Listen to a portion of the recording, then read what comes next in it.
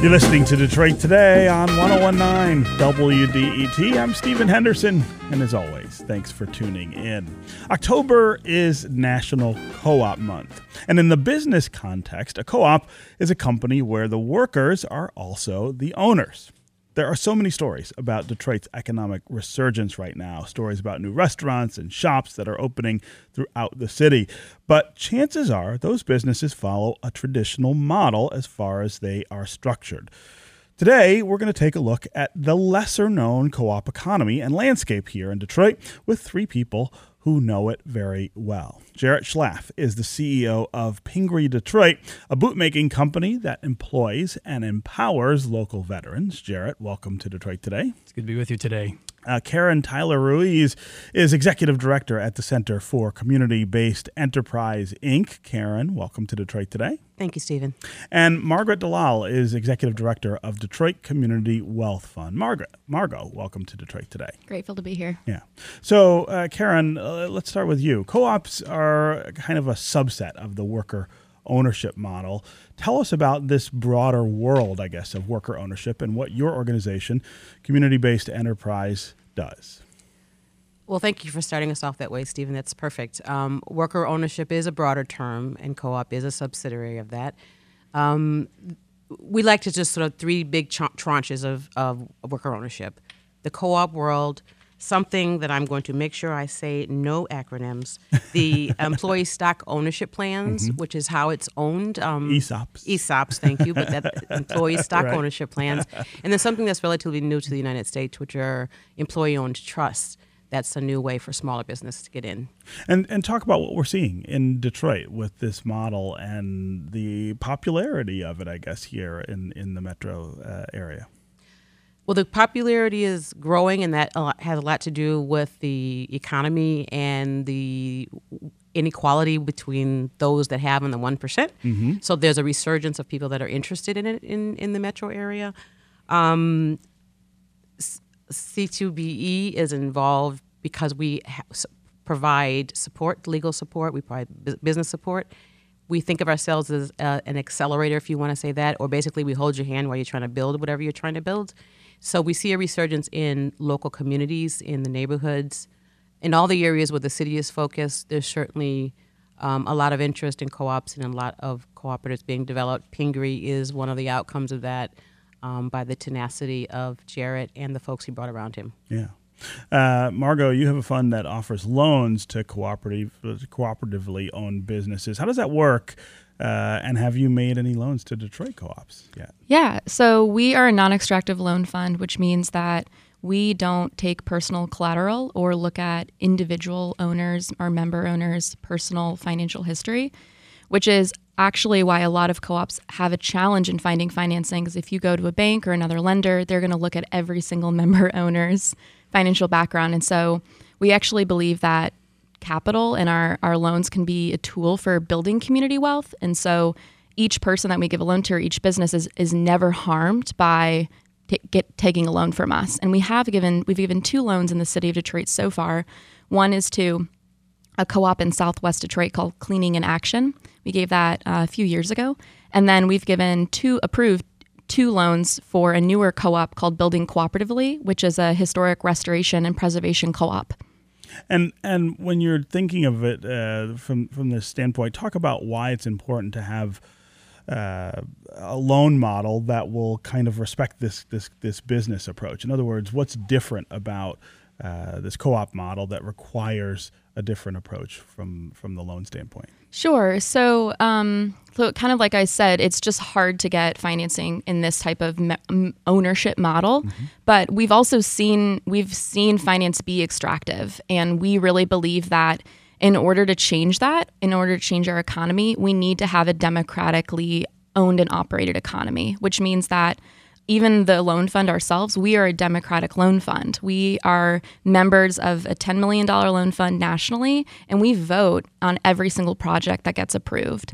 And then as our own loan fund in Detroit grows, our own local loan fund will be democratically operated by business co-op business owners in Detroit, by members of Detroit, residents of Detroit. So we really understand that the whole system, the whole pipeline needs to be democratic, so that we're not continuing to, as Karen alluded to, have this massive wealth divide. Yeah. Jarrett, most people who start businesses talk about competition and the way in which they've got to be competitive to do well in the marketplace, and they would argue in many cases that competition is good for their employees. Of course, your approach is a little bit different. You were the leader of a cooperative business. Tell us about Pingree Detroit and why this business model was attractive for you. Of course.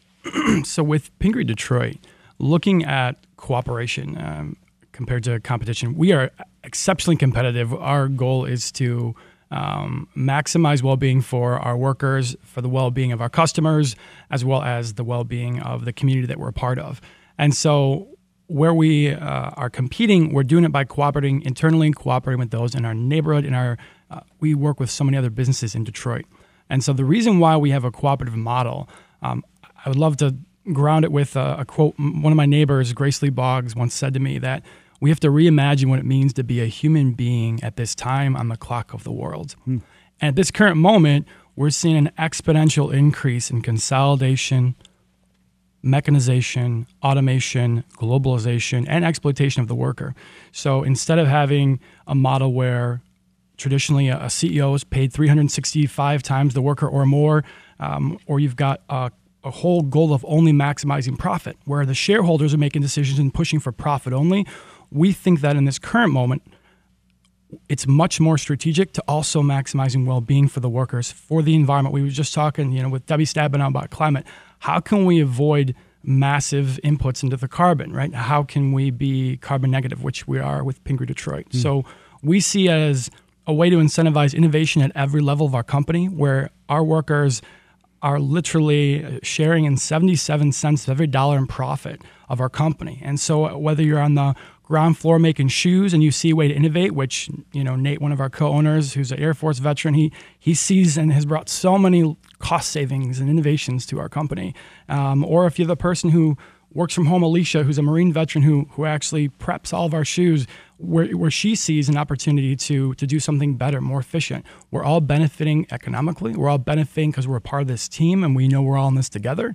And our traditional model is not a traditional exit. We don't want to just get bought up and consolidated by another company who loves our brand name and our store and our impact model. We want to actually have the workers own the company long term. Yeah.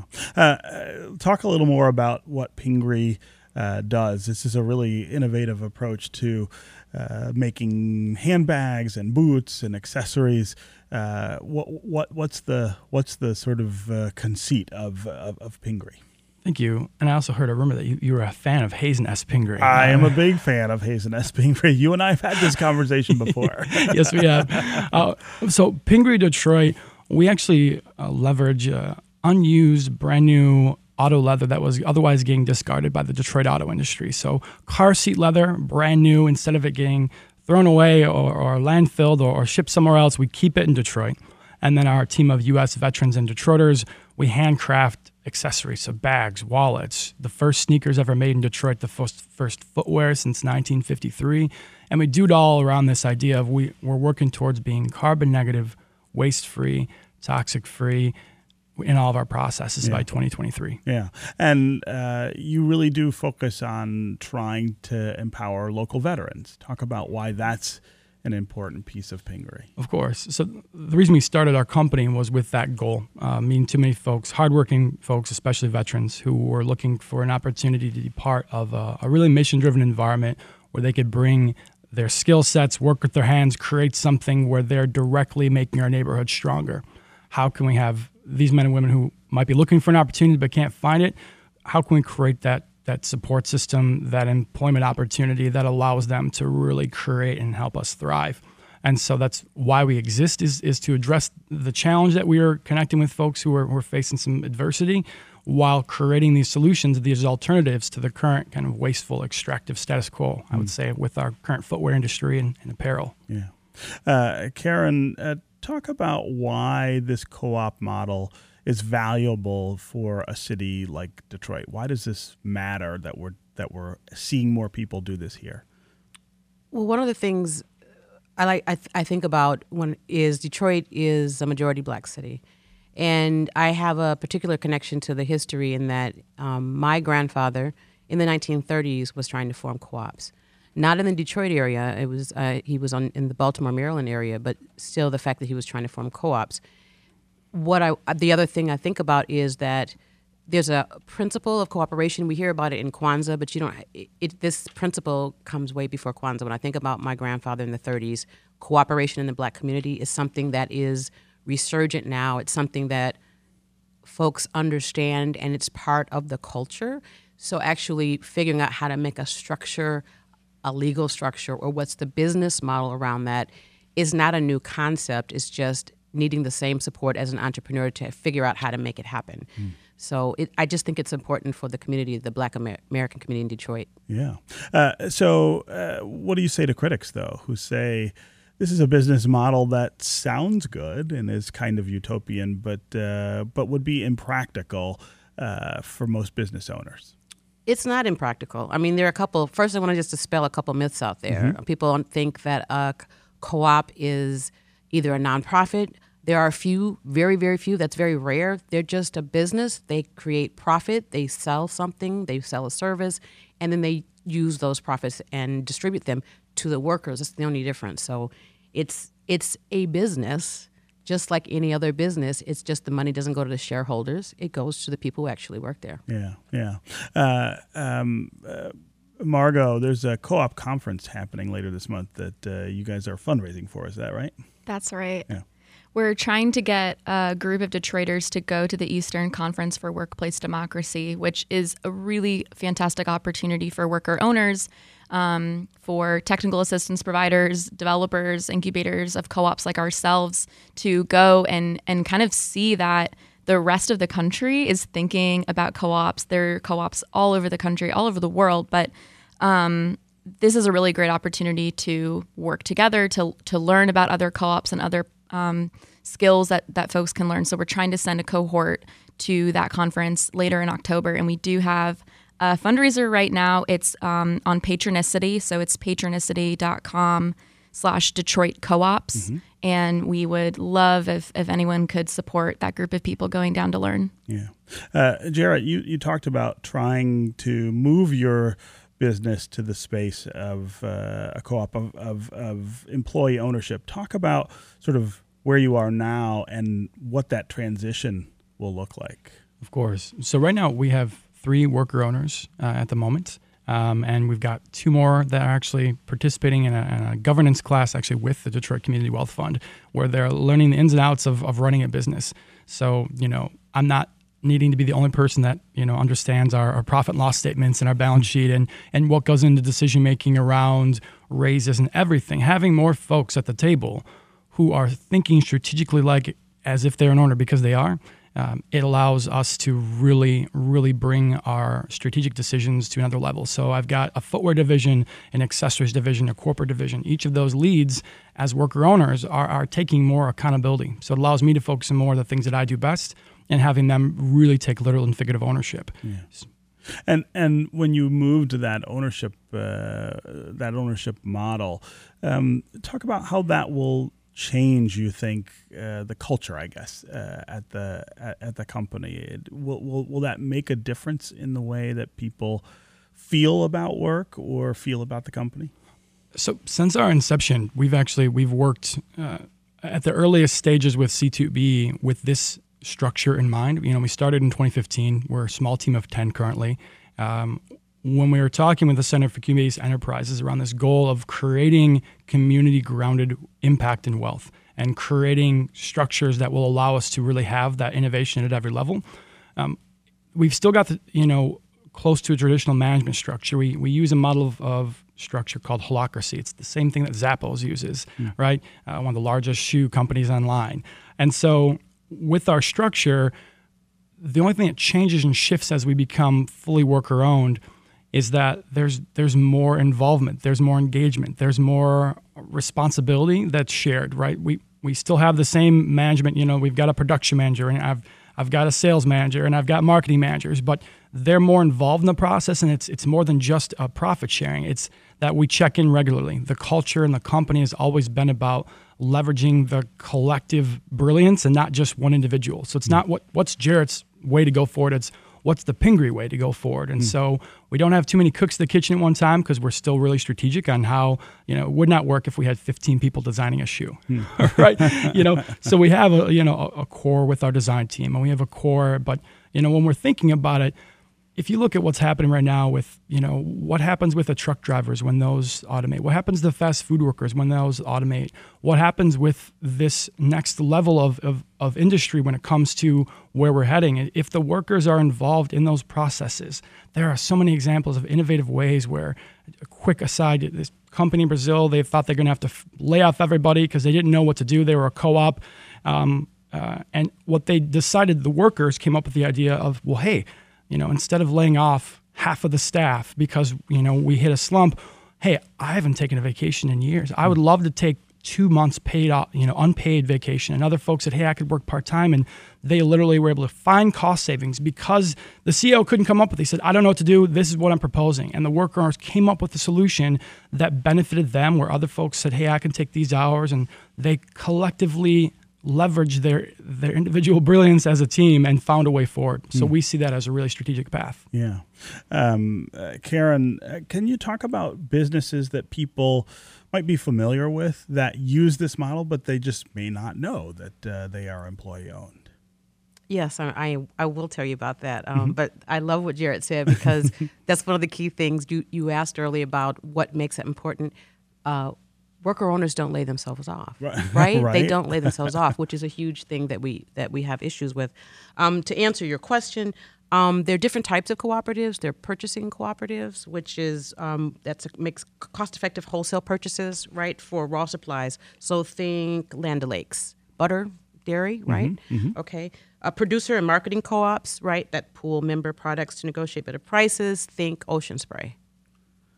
And then there's lots of consumer cooperatives. Everybody knows what a credit union is, right? Sure. So people don't think that these things are actually part of our daily lives. Co-ops have been a huge part of our daily lives. We just don't think about it that way because we think of them as businesses because they're selling products. Right. It's just different types. So Jarrett has a worker-owned business, but just think of what you could do even more collectively with producer co-ops and marketing co-ops that help package and sell together what you're doing, the different businesses are doing. So I want to throw out a couple stats because I just think going back to why this is important for our community.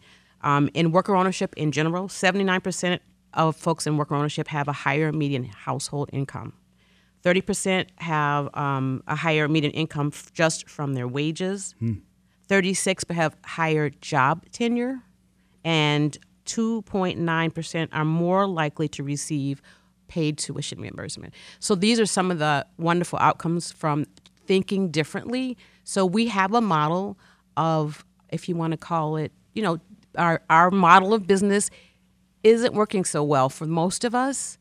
This is something that is showing statistically that it can work a little bit better for most of us. Yeah. The stats you just rattled off there are all sort of central to the conversation that we're having in this country right now about work, about the value of work, about how workers are valued, and how workers are struggling, right, with wages, with benefits, with security. Even though there are lots of indicators that the economy is in okay shape, when you look deeper, wage stagnation, massive layoffs, the cuts in benefits that people are enduring. I mean, these are the things that are still really driving. They're driving the conversation that we have about employment in this country. So those are really important. Those are really important numbers.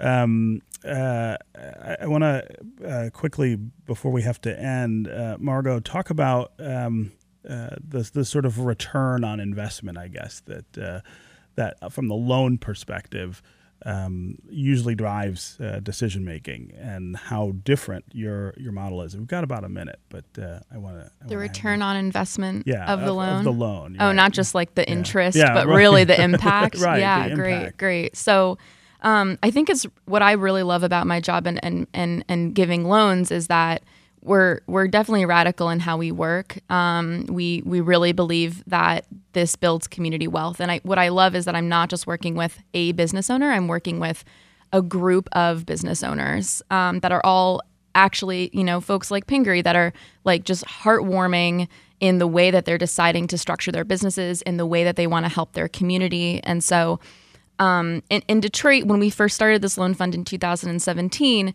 what we were excited to find is so many people wanting to start cooperative businesses and just not knowing how to do that, how to get a loan, how to become loan ready, which is why we started the Co-op Academy, training folks, training groups of people in the business and the governance and the democratic decision making. But I think for us, again, we're part of a national loan fund, and we see such incredible models of community wealth building, community ownership, and I'm just so inspired by them, and we want to make that possible here. So it's definitely more than just is this viable? It's like what is the impact? It's really incredible. Right. Okay, Jarrett Schlaff, CEO of Pingree Detroit, Karen Tyler Ruiz, Executive Director at the Center for Community-Based Enterprise, and Margaret Dalal, Executive Director of Detroit Community Wealth Fund. Thanks to all of you for being here on Detroit Today. Thank you. Thank you. Appreciate it. All right, up next, we're going to talk about the opening of the new season at the Michigan Opera Theater. Stay with us on Detroit Today.